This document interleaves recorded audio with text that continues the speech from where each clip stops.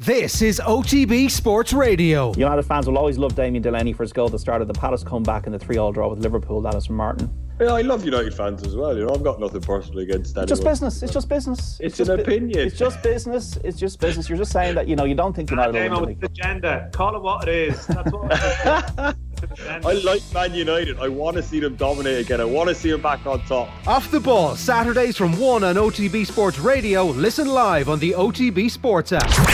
The OTB Podcast Network. You ain't shit. I wish I was 50 years younger and I'd kick your ass.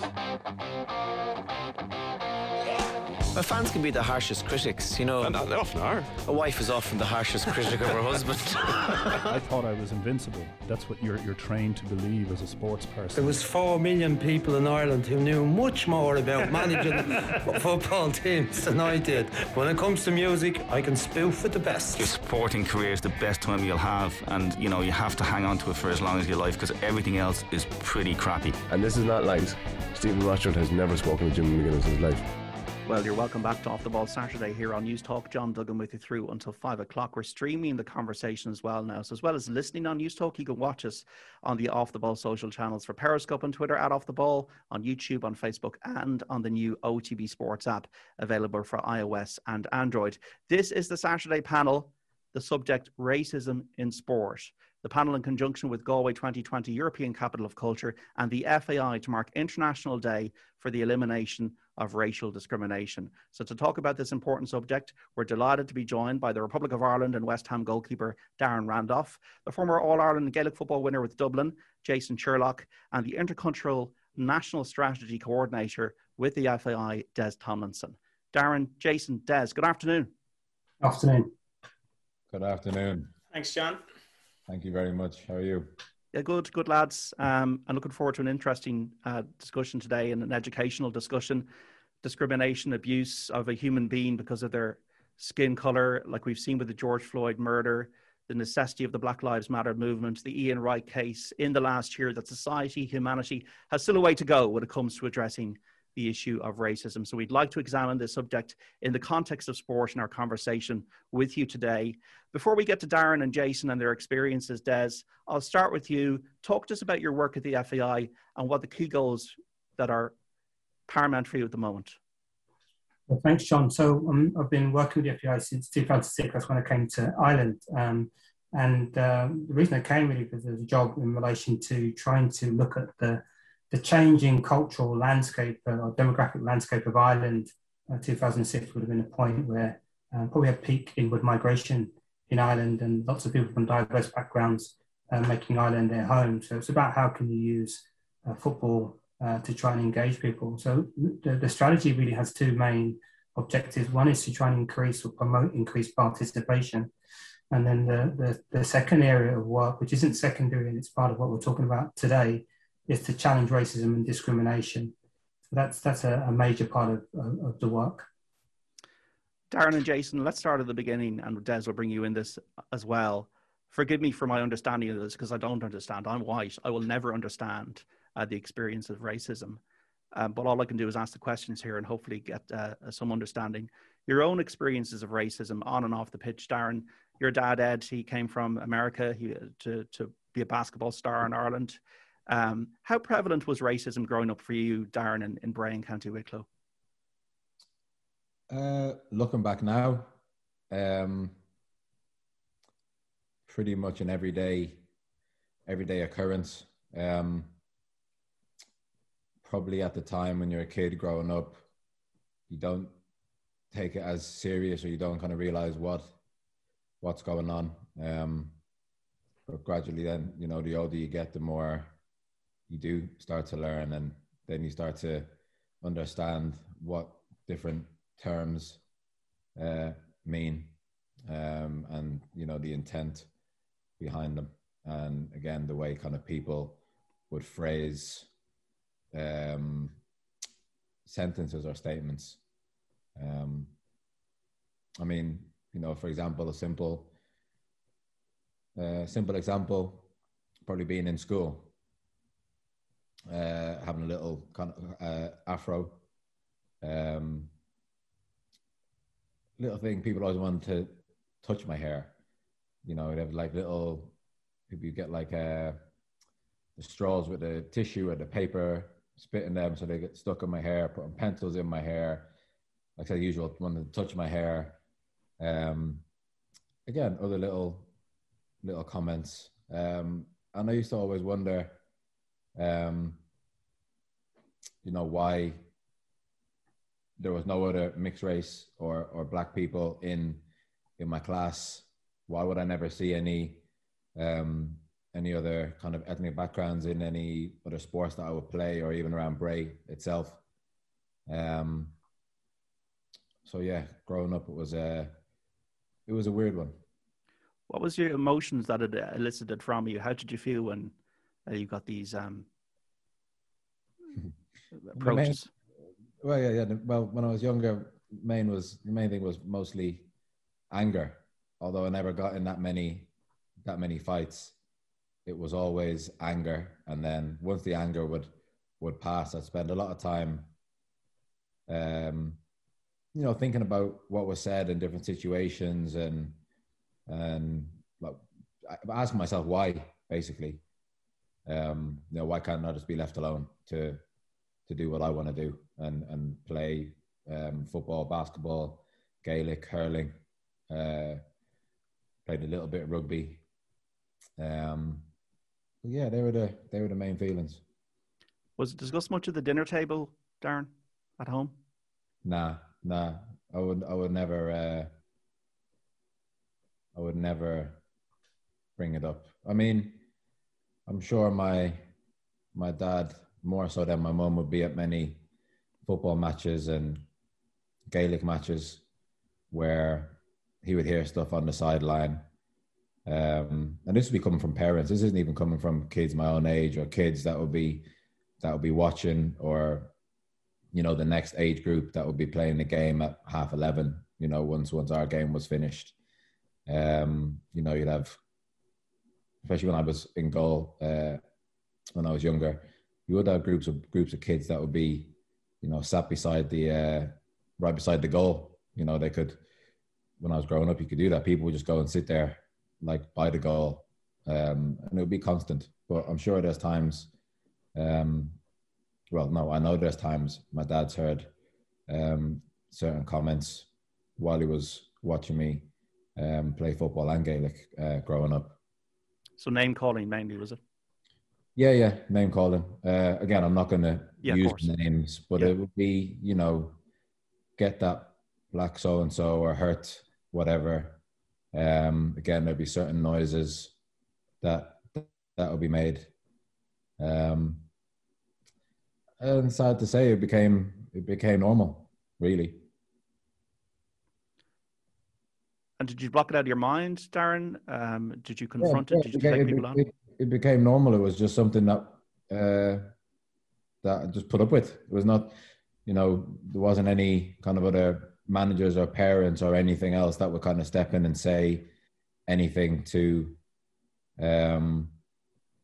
cut it all out. The only, if it was football, obviously if I was in goal, there's nothing I could do there apart from win. And then when we would win, obviously I'd be very boastful about it. That's my way of getting people back.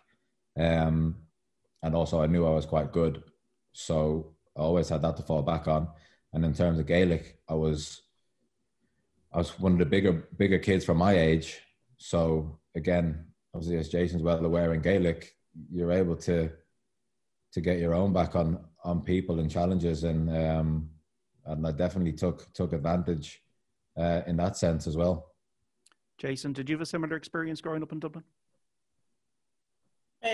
Yeah, I did. I'd be a bit more older than Darren. I remember I would have been a hero of his dad's. I used to go watch him play basketball. But I suppose growing up in Finglas, looking the way I look, I had a father who was Asian. My mother brought me up as a single parent. Things were challenging, and again, it ranged from kind of curious and slagging to kind of cynical and intent in terms of some of the comments or the slagging that you'd receive. So a bit like Darren, I think that the challenge I had and potentially what Darren had was what was right and wrong. And I think in those days there was no right or wrong. I didn't turn around and I wasn't able to say to people, you're wrong to say that. I didn't really have people stepping in to kind of highlight that people were wrong. It was just slagging, and that was the challenge for me. And obviously I'd like to think we're in a different place now in terms of the feeling that it would have had on me. And again, we're here, I suppose, to ensure that the next Darren Randolph or the next Dublin player doesn't have to kind of suffer the situations and the challenges that we had. It had a significant impact because it's very hard to be highlighted and singled out for something you can't do anything about. And for me, it made me very angry, very frustrated. And again, I was always known as a fiery player on the pitch because a lot of people just saw my response to slagging. They didn't actually hear or see what might have gone on beforehand. But away from the sporting field, and I didn't mind the sporting field because you feel you can compete there. But when you go back home and you're trying to question why you're being treated differently, it has big impacts on your self-esteem and your confidence. And again, you're so frustrated because you just want to fit in. You just want to be like everyone else. So that was the challenges that I had growing up. And I suppose then moving into like when I got a bit older, I still on the sporting field, I would have still experienced racism in GAA.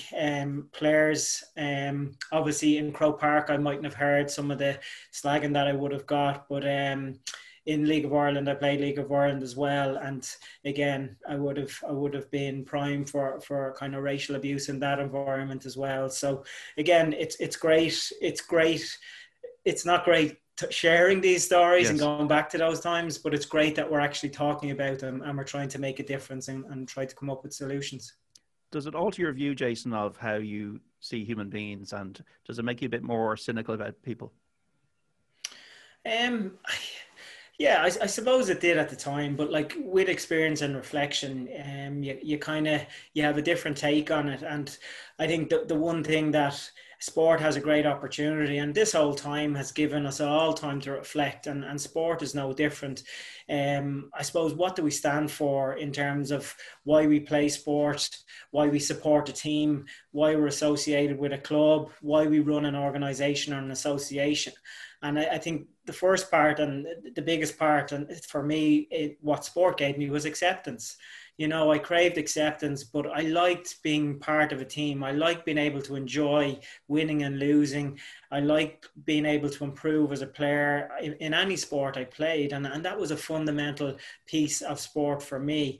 And again, human nature, you will always have cynical people, but I think if we do things with the right reasons or looking for the right output in mind, I think we might go a long way to do that. And I think this time, obviously this pandemic has given us time to understand, well, why is sport so important to us, and what should sport look like moving forward? I'm getting the sense, Darren, from listening to you about, being on the pitch when you're younger, that it's almost like an environment where this kind of stuff is accepted. That's grand. It's just part of the sporting environment and a passionate, intense environment. Was that the way maybe people thought about the way they were acting? Because they wouldn't act that, or was it the case that they acted like that all the time? I don't know. I wouldn't say they. Well, again, I don't know. I only saw most of it on the pitches. I don't know what they were like away from the pitch. Again, I don't know if people used to do it to try and gain an advantage, to try and get in my head and throw me off.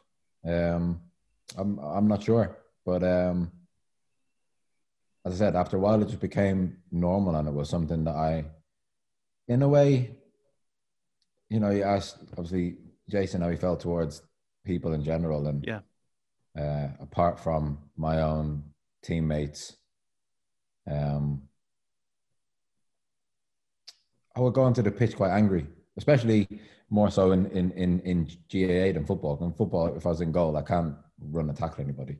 so I can't really get near anyone. But especially in GAA, it give me that, make me more aggressive and maybe give me that extra edge that I probably needed to do better and stand out more. Because I saw myself, I was different than everybody else. There was nobody else my color. Every team we seemed to play against was white, and it wasn't then until probably 14, 15-ish, I probably met one other mixed race boy in Bray who actually joined my boyhood club.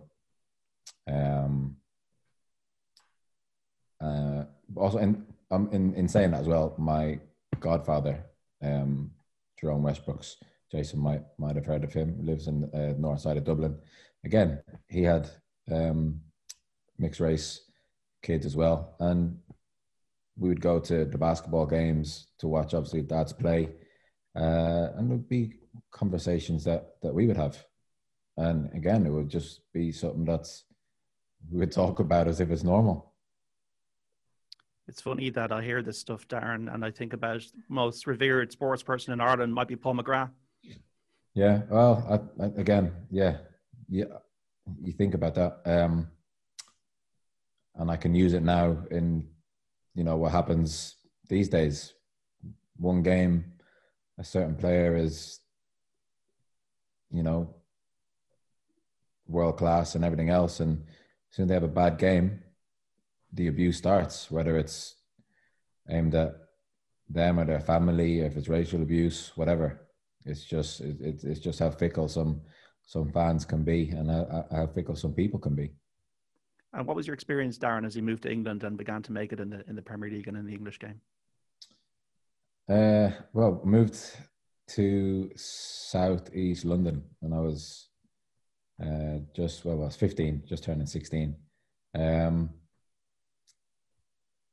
was blown away because I'd never seen so many, different races in one place.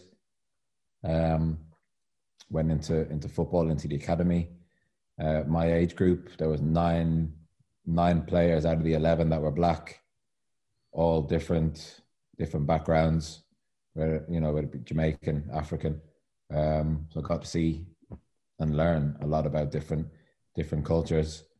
But again, I would hear their stories of them being on buses and getting chased off buses or getting chased through certain areas by, stereotypical bald white racist. And I realized, that's what I suffered when I was growing up. I'd get chased, but not to the extent, or I didn't have any of the kind of stories that some of the boys from London had. But in a weird way, it kind of made me feel more comfortable, more accepted, and I had other people that could share in my experience. Unknowingly to me, I kind of gravitated towards, the black people in the changing room. You feel like you had something in common. Don't get me wrong, the changing room wasn't segregated, black people on one side, white people on the other side.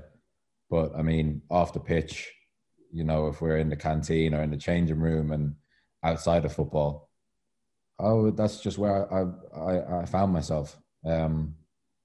Especially at the beginning when there was more mixed race people around, more black people around. Des, you grew up in London and you've moved to Ireland, and I'm hearing from Darren and from Jason that sometimes most people are good. I would say that most people are good, and there are so many great people out there. But unfortunately, there is an element in society we think is not on our doorstep, but then when we hear these stories, you realize this behavior and this loose behavior and this disgraceful, disgusting behavior is on our doorstep. What's your experience been both in London and from moving to Ireland, and what you've observed?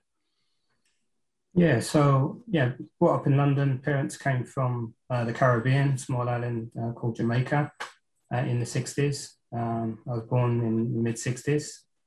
So if you go through the 70s and through the 80s, and Darren spoke there about,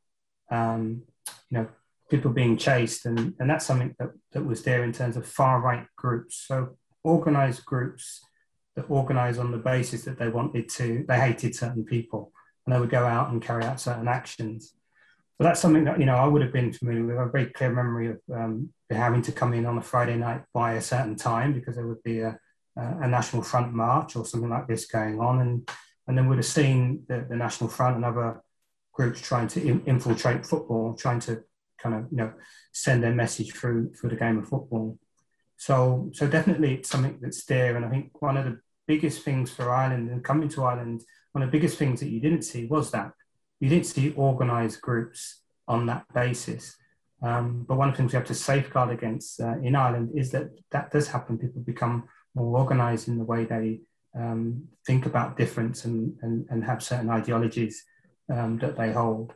So yeah, certainly an experience that I would have had growing up in London. I haven't played professional football. I played semi-professional football, and playing in London, not really that many experiences, but going outside London, I can remember experiences, people making comments. So yeah, and that's me just playing at a low level of football. Education, I think, is key, Jason, isn't it? It begins with the parents, doesn't it?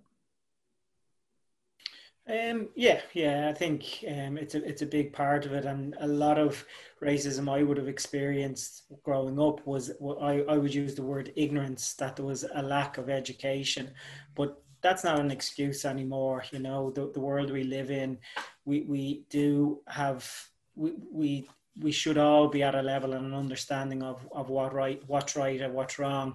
I think a big part, and again, thinking of what the solution is, and I suppose we all have to play a part in it, but I think the first thing is empowering people, both people that could be potentially suffer from racism, but also people that potentially could give racism and be racist, is to empower them to understand what's right or wrong. And again, that comes to education. And yeah, it certainly starts in the home, but then from a sporting context, obviously sporting clubs, sporting organizations have a big responsibility and a big role in that as well. I think I look, even when I mentioned when I played, and I suppose I suffered a bit of racism on the pitch. And one thing, when I grew up, I played a lot of sports and I loved sport. And for soccer in Ireland, my club actually was Bohemians. Even though I played for Shamrock Rovers at one stage, because my family used to live in Phibsborough. My uncle Brian used to bring me to all the games. I used to love Dalymount Park, watching that old team with Jackie Jemison, Rocky O'Brien, some great players. And then when I was a bit older, we could break in at the back of at Des Kelly's there. We could bunk into games. I was in an under-21 squad. We played against England as well in Dalymount, and it was great because my school was close by. But then I played a match for UCD at the time. It was just after we won an All-Ireland with Dublin, and I suppose I'm sure there was a lot of Dublin supporters that were Bohs supporters as well. But I suppose one of the most resonating memories I have of playing was hearing a racist chant bellowing out of the main stand in Dalymount.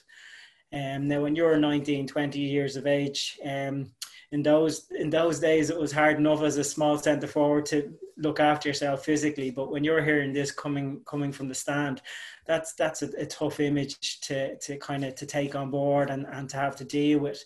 Now I fast forward, that's whatever it was 25 years ago. I look at the great work Bohs are doing now, inviting people from direct provision coming in to watch games. I look at the announcement with DCU about the values embedding in the local community. I look at the atmosphere at some of the games now. There's a really positive vibe there, and Bohs are starting to stand for something really positive in the community, and I commend that. And that's the way we should be going. That's what we want our clubs to epitomise, that we accept and we welcome and we build each club and have that uniqueness about it. But again, it just shows you, I suppose, the journey that I experienced to where we are and where we hope that we can continue to go. Darren, do you think society is on a better journey from when you were young and you're getting that type of abuse on the Gaelic pitch or on the soccer pitch? Do you think if a young guy in Bray now who's black would experience the same thing, or are you hopeful that it would not be as bad as that?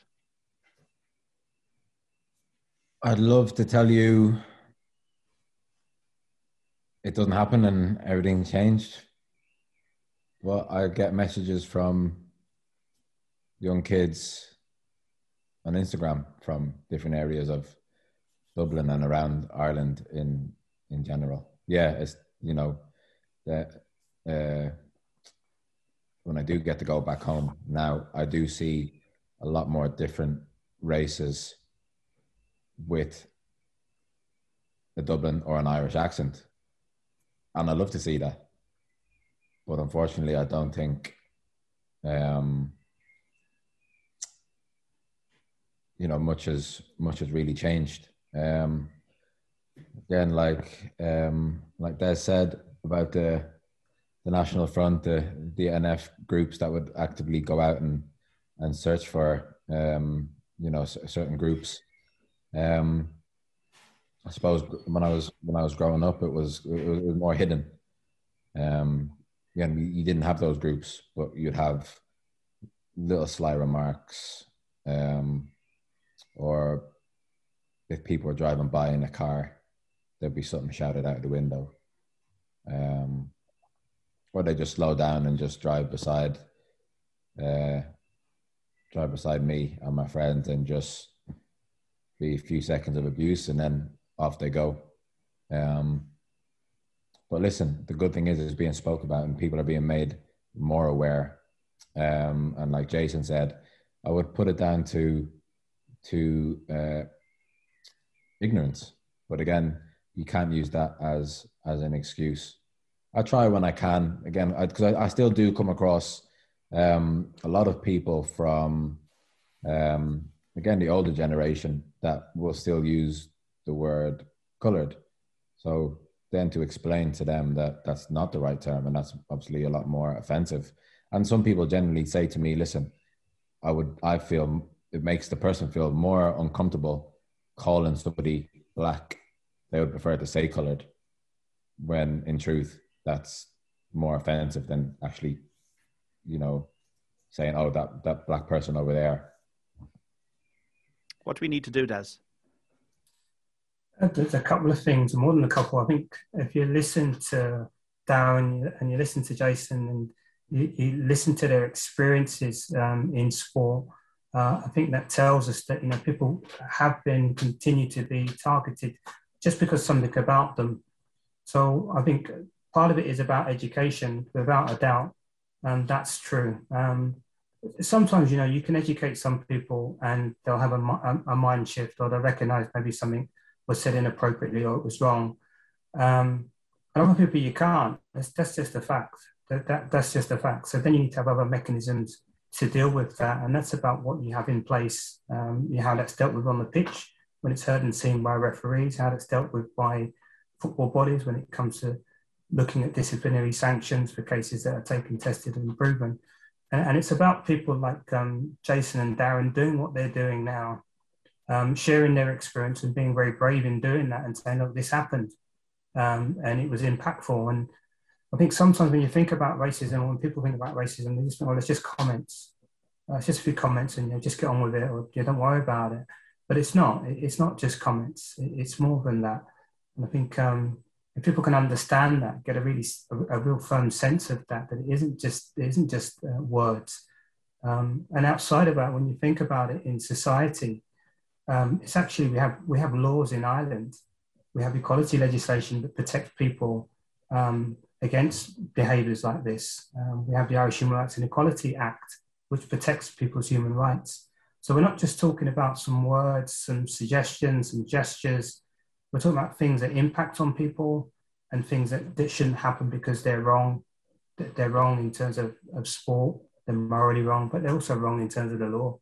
Okay, we need to take a break. We'll be back with more of the Saturday panel on racism in sport with Darren Randolph, Jason Sherlock and Des Tomlinson after this. The Saturday Panel on Off the Ball. Well, you're welcome back to Off the Ball Saturday here on News Talk. John Duggan with you through to 5 o'clock. We're streaming live now as well as listening on News Talk. You can watch us on the social channels for Off the Ball, for Periscope and Twitter at Off the Ball, on YouTube, on Facebook. You can also listen or watch on the OTB Sports app, available for iOS and Android. The subject of this week's Saturday panel, racism in sport. The panel in conjunction with Galway 2020 European Capital of Culture and the FAI to mark International Day for the elimination of racial discrimination. So to talk about this important subject, we're delighted to be joined by the Republic of Ireland goalkeeper, the West Ham goalkeeper Darren Randolph, the former All-Ireland Gaelic footballer winning player from Dublin, Jason Sherlock, and the Intercultural National Strategy Coordinator with the FAI, Des Tomlinson. Darren, are you active on social media? Yeah, I'm on there. Yeah. Have you got racial abuse on social media? Yeah, I get all kinds of abuse, but yeah, there's racial abuse on there. At first, you just read it, block, delete. But then after a while, I just thought, it was one of the evenings I was sat in the house. I can't remember if I played a game or there was something that happened. There was a video or something, and like I was getting messages coming through, and I just decided I was just going to start screenshotting the messages and putting them on my story for everybody to see, so that the person's name, if they're brave enough to put their face on these Instagram accounts, that will obviously show up on my story. And again, just tag Facebook, Instagram. Now, I'm not sure if any of the accounts were blocked, but the messages I started to receive then stopped. I got a lot of messages from people that I'd screenshotted and posted, apologizing and saying, "Oh, listen, it's only a bit of fun. I just wanted to get reaction, get a bite out of you." Then it goes back to, "Oh, I think, you're a great keeper, blah blah blah," and they start trying to go back to some positive things you've obviously done in sports. And even now, if I see some other players that post any abuse that they get, I do the same thing. I screenshot their messages and I post it on my story, because the only way it's going to get dealt with and remain relevant in people's mind is if it's in people's faces all the time.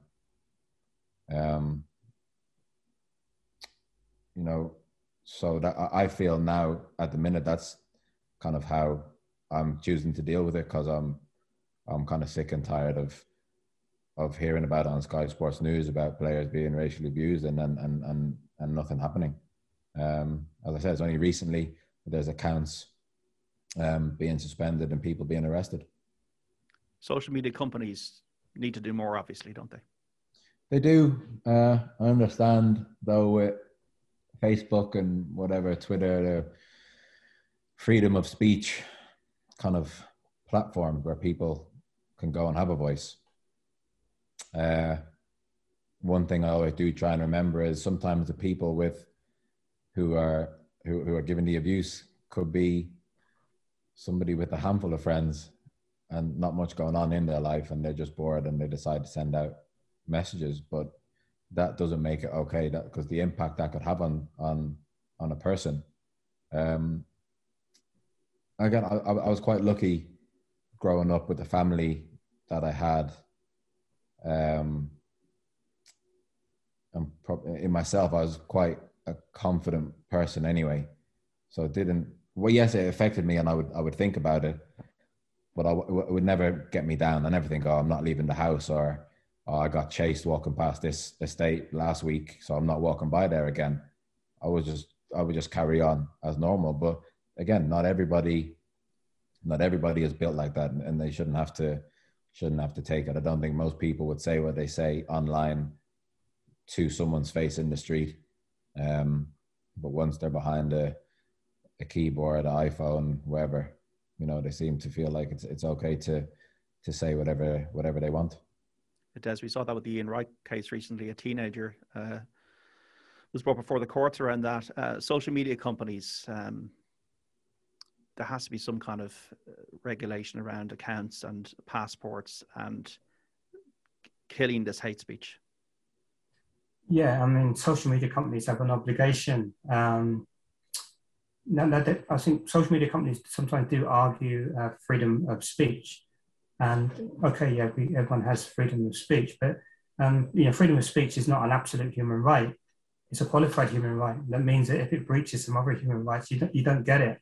So, social media platforms need to be able to know when people are, making comments and really trying to impact people because of something about them, and to do something about it. Now, in the case of Ireland, the government is currently going through a process of reviewing.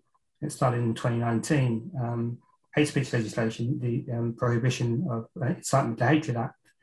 And I understand that that act will now, once it's enacted, the new legislation will put an onus on social media companies that they do need to act. So even if it's not something that they should do as a moral obligation, it's something they're going to need to do because it's part of the law. And I think those are some of the drivers that need to be in place to make sure that social media companies do act and don't hide behind freedom of speech when it's clear that there are hateful, racist comments that need to be dealt with. Jason, I'm almost feeling that the people on the street that would have given you racist abuse 25 years ago or on the pitch have almost migrated now to this platform as a small minority, but a toxic minority. Yeah, well, it's certainly given them a license. I suppose it's a blessing that probably Twitter and whatever wasn't around when I played. I can only imagine what it'd be like after some of the games we played. But I had a situation a few years ago. It was before an All-Ireland final, Dublin were in, and a comment came in, just one of those, go back to your country. And it was a strange one because normally it would be something that I would ignore and forget about, but I actually highlighted it and I put it out there, retweeted.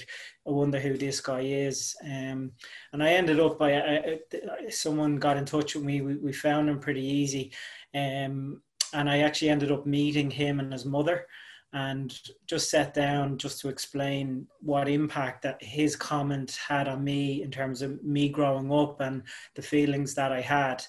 And again, like, he was very remorseful and he was very young, and hopefully he learned his lesson. But the thing that came out of that situation for me, or experience for me, and it's something that I would like any young boy or girl that suffers from racism in the future thinks about, is that I will never be the victim of racism again, because I'm not the one with the problem. And for a lot of my growing years, I didn't see that. I thought I had the problem.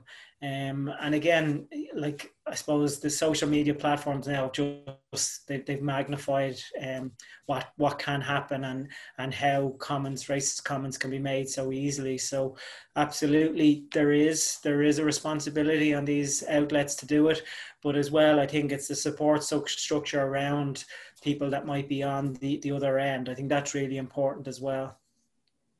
We saw Cyrus Christie was on the show last year, Darren, and he spoke about how some kid just racially abused him. We had James McLean on recently for a different reason, and not about race, but about the sectarian abuse and just the hatred that is out there towards James McLean from a toxic minority.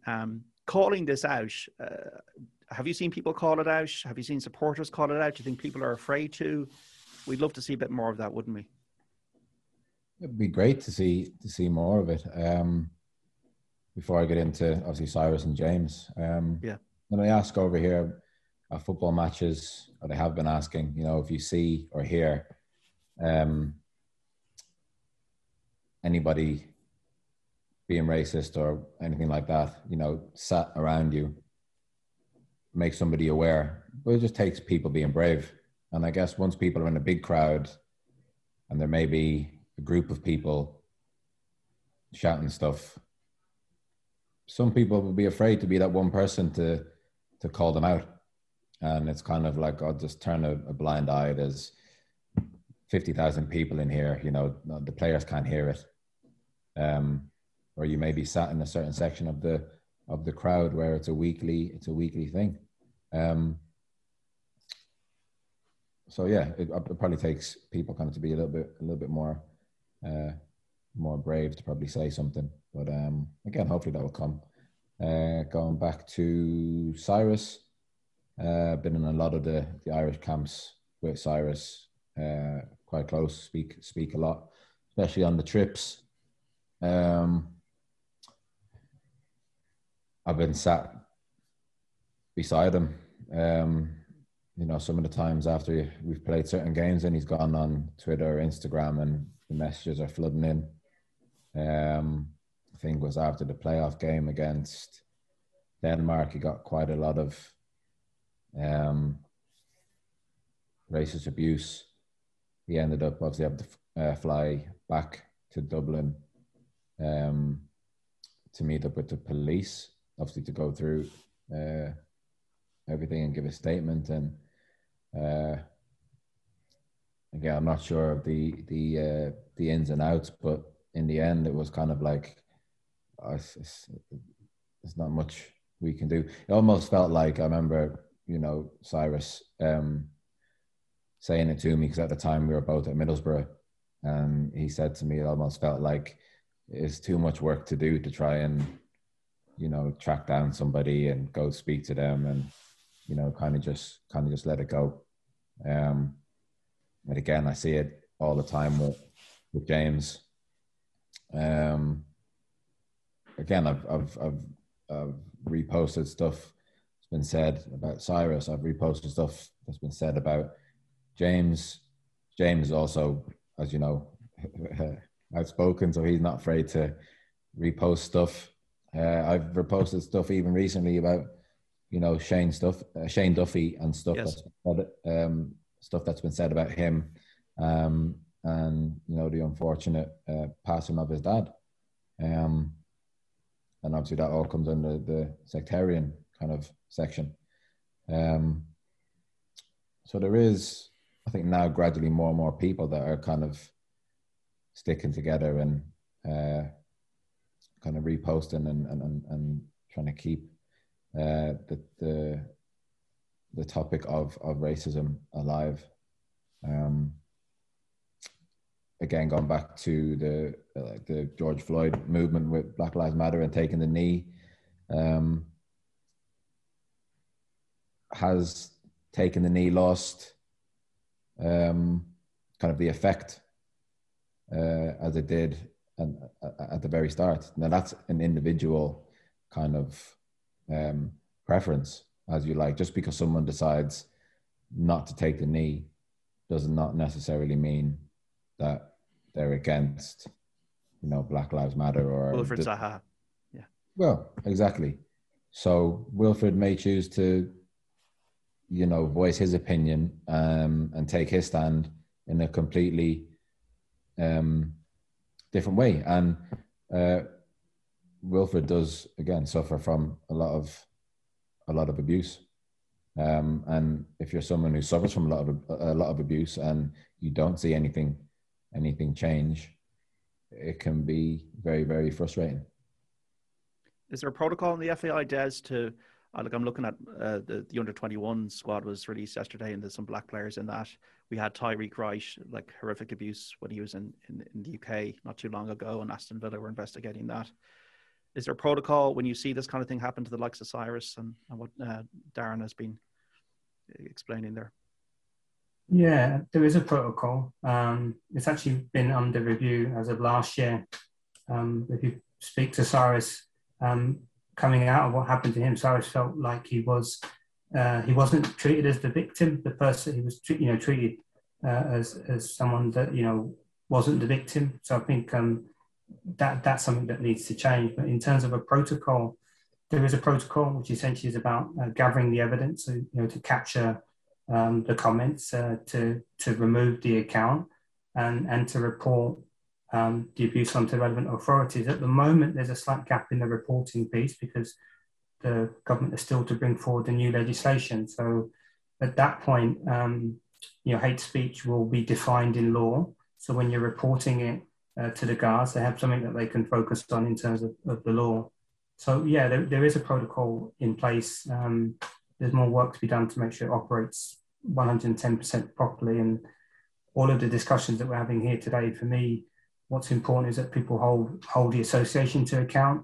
So when you hear voices like Darren, you hear voices like Cyrus or other people, James, that's about holding the FEI to account as an association, as well as the social media companies, because only through doing that will get real change.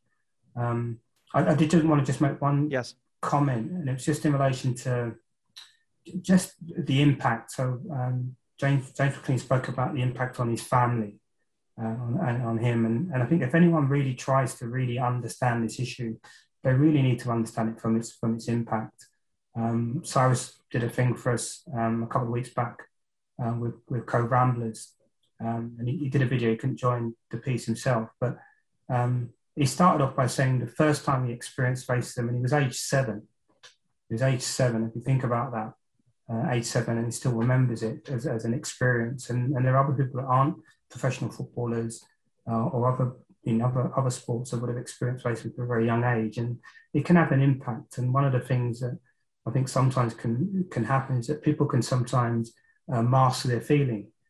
They may not be so strong as, say, Darren or Cyrus or James, and they're just going to mask the way that they're feeling.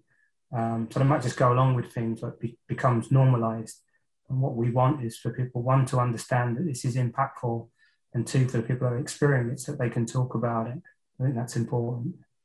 Absolutely. And I think that Jason and Darren and yourself, Des, have been very articulate in giving an understanding to what you've been through on this conversation. Jason, it was heartwarming to kind of read the story about the Westmeath footballer, Boydo Saya, who was well integrated into the community.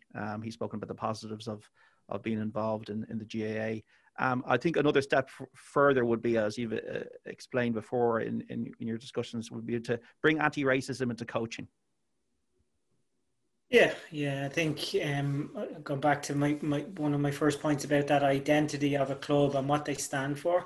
And for me, sport is all about acceptance. It's about welcoming people into your club or your sport and allowing them have an experience, and the club reaps rewards from that. So that's what sport should be all about, and no matter what level in terms of development. And I think as well, with all the kind of issues globally at the moment that have happened, like the one thing that's really coming out as well is it's not good enough to say you're not a racist anymore. How can you be anti-racist? And it goes back to Darren's point there about if you see something, you say it. Like it's not good enough just to stay silent, because if you stay silent, you're fueling the situation. I'm not saying you have to use physical abuse, but you can report someone, you can empathize with someone who is suffering or is the victim of racism. There's so much that you can do to assist a situation like that, and really we all have a role in that, and certainly that starts with the club, be it soccer, Gaelic, hurling, basketball. It all starts with the club setting the right tone and giving the right messages to your players and the parents that are involved. And the media has a role to play as well, Des. When I think of Raheem Sterling or Meghan Markle, I kind of see an undercurrent there. Is that something you would agree with, that there is an undercurrent in the way they're treated? Yeah, stereotypes, prejudice towards people, these all feed into how things impact on people. So if you're in the media and you're in some way supporting, whether tacitly or explicitly supporting certain stereotypes about people, then yeah, it's going to have an impact. It's going to have an impact on the person, but it's going to have an impact on people that might look like that person that are out in society. So yeah, definitely. I think one of the things that we do around education, we work with Show Race and Red Card in schools, and one of the things that we talk to young people about is this pyramid of hate. And this pyramid basically starts at the bottom, where people might think, well, telling jokes or having slagging people off is just a bit of fun. But as you go up that pyramid, it changes. So that can turn to, kind of physical abuse, and it can turn to graffiti, or it can turn to other things, and you go up a little bit more and it can turn to violence, and it can turn to impacts on people. So stereotypes that are either supported through the media or started through certain media outlets. They have an impact, and the media needs to, just like Jason said, everyone needs to call it out. It's not just down to me, you, Cyrus, or Jason. Everyone needs to do it. I will come back to just to finish your thoughts on the debate we've been having in a few moments' time. I just want to ask you about yourselves at the moment. Darren, you must be cutting a frustrated figure, not being involved and going to Serbia during the week. Yeah, I'm dealing with an injury probably since last March. So it's probably coming up to about a year now. I've had just been trying to manage it. Get to a certain point to kind of break down, have a few weeks off, and then I come back and I think, all right, I'll be fine, and break down again. So finally got to the stage where I needed just to rest completely. And unfortunately, the 3 games just come too quick. I'll probably just be back in training, full training. The week of them games, and then having the 3 games in 9 days. I think that'd be too much. And I don't want to go back, another 2 or 3 steps in the rehab process. I want to get over it and put it past me. So it's boring, but it's part of the life. As things stand now, there's not much to do. So it's just training ground, physio rooms, gym. I'm lucky if I see a bit of grass for 20 minutes, and then back home to, ice, game ready, Compex, do whatever the treatments I need to do, and then just repeat the next day. Have you spoken to Caoimhín? I spoke to Caoimhín last week to check up on him and his injury. He had a slight oblique injury, and he said he'd be touch and go to make the squad. Well, obviously, I've seen he's in the squad, and the four youngsters, young pups, have been named. So I'm sure whoever he goes with will do a brilliant job. It's been a frustrating time for Stephen Kenny, hasn't it? Like Darren, it almost feels like we haven't got off the ground yet. We haven't had the start of this yet. With the Slovakia game was disappointing, but there's been so many things through COVID, through injuries, through him not being able to get over to England. It's been a tough one for him. Yeah, to start off with was, it was probably COVID. We ended up missing 7 or 8 players for a bunch of the games. Some of them turned out to be false positives, and I won't go into all of that. But yeah, so he hasn't been helped by the fact he's missed players. We've had some decent performances. Slovakia, we played well, just didn't score. Him, Keith, the staff, everyone's just desperate for a result and to kind of get the ball rolling, just get a bit of momentum, get a bit of belief back as well, because a lot of the boys that are just in the squad now are quite young. It's all quite new to them. And it can be tough when you come into a team that's not getting results. It can be hard sometimes for the youngsters to kind of just come on and express themselves. When you're on the end of kind of negative results, and on top of that, playing for your country, negative publicity. And the youngsters are quite well protected in terms of media-wise. The older ones try and take most of the media stuff, but we've got some very good young players. So, hopefully we just get off to a good start in these group games, and then it's something to build on going forward. You've had a great season at West Ham as a club. It's David Moyes. It's been something else in the Premier League. Yeah, well, going from being 4th from bottom when he took over last year to what we now joint 5th, 6th. I mean, it's I don't think anybody's seen it coming. But I mean, we've been very good all season long, from when he first came in You know, we were leaking a lot of goals, silly mistakes. So he's kind of had to start from the basics, really, and just build a solid kind of foundation. Stop the silly errors, stop making mistakes. Once that's corrected, then he can move on to something else. So yeah, he's definitely trying to build something. And this season so far has been a very enjoyable one. And obviously then there's talk of European football, get everybody excited.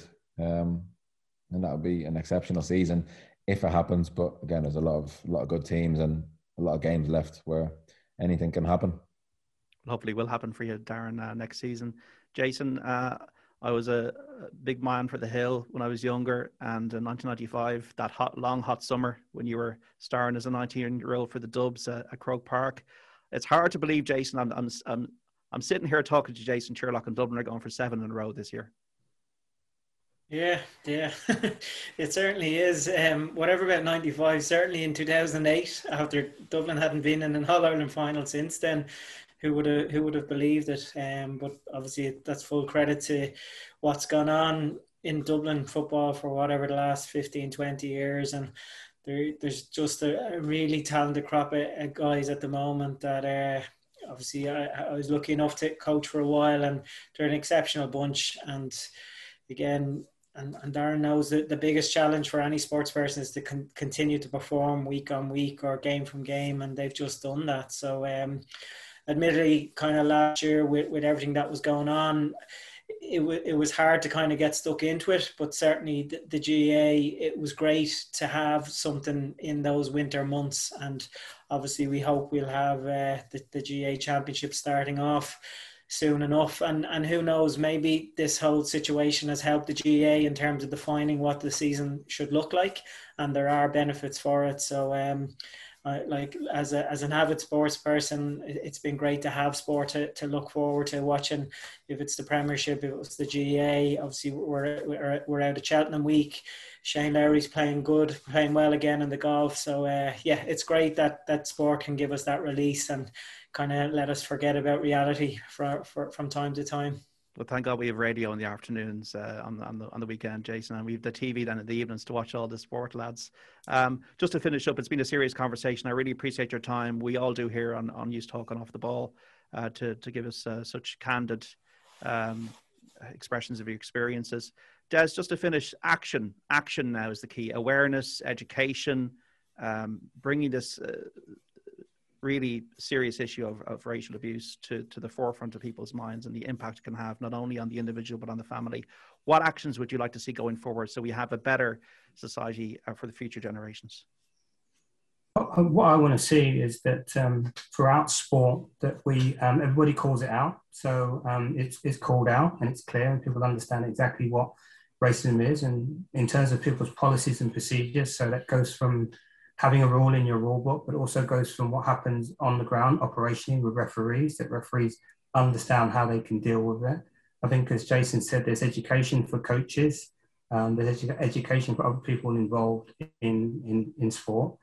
I know that at the moment, Sport Ireland and the Department of Sport are really now starting to look at racism and discrimination, looking at policies and procedures and trying to work with national governing bodies around that, and that's a welcome thing. But really to make sure that we can evidence what we're doing. So not just to have these policies and procedures, but be able to evidence, so that when the question I think that you asked to Darren was, you know, does he feel that you know, there are young people still experiencing what he experienced? And I think his answer was yes. So we need to evidence the fact that we have these policies and procedures in place, but when that question gets asked again, then hopefully Darren's answer can be different. And my answer can be different. I can say, well, you know, we've had cases, but we've dealt with them, but they're not at high level. So, yeah, those are the things that need to happen in terms of action. But certainly, as I said earlier on, I welcome the fact that you have high-profile people prepared to talk about the issue and keep it on the table. So more work for sport to do in terms of national governing bodies, more work for social media companies to do in terms of hate speech. And just more work in terms of just general education around what is a very serious issue. And Darren, your final thoughts on this? Yeah, I think, like Des said, and even as Jason said earlier, it's education.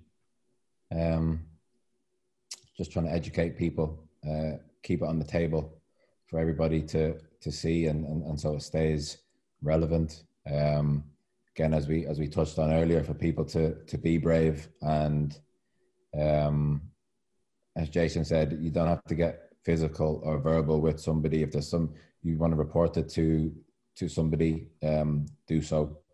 But again, by not kind of acting or doing anything, you're kind of part of the problem, instead of, because sometimes calling somebody out, or somebody, like Jason said, when he received that tweet about saying go back to your own country, and he ended up meeting up with the young kid who it was.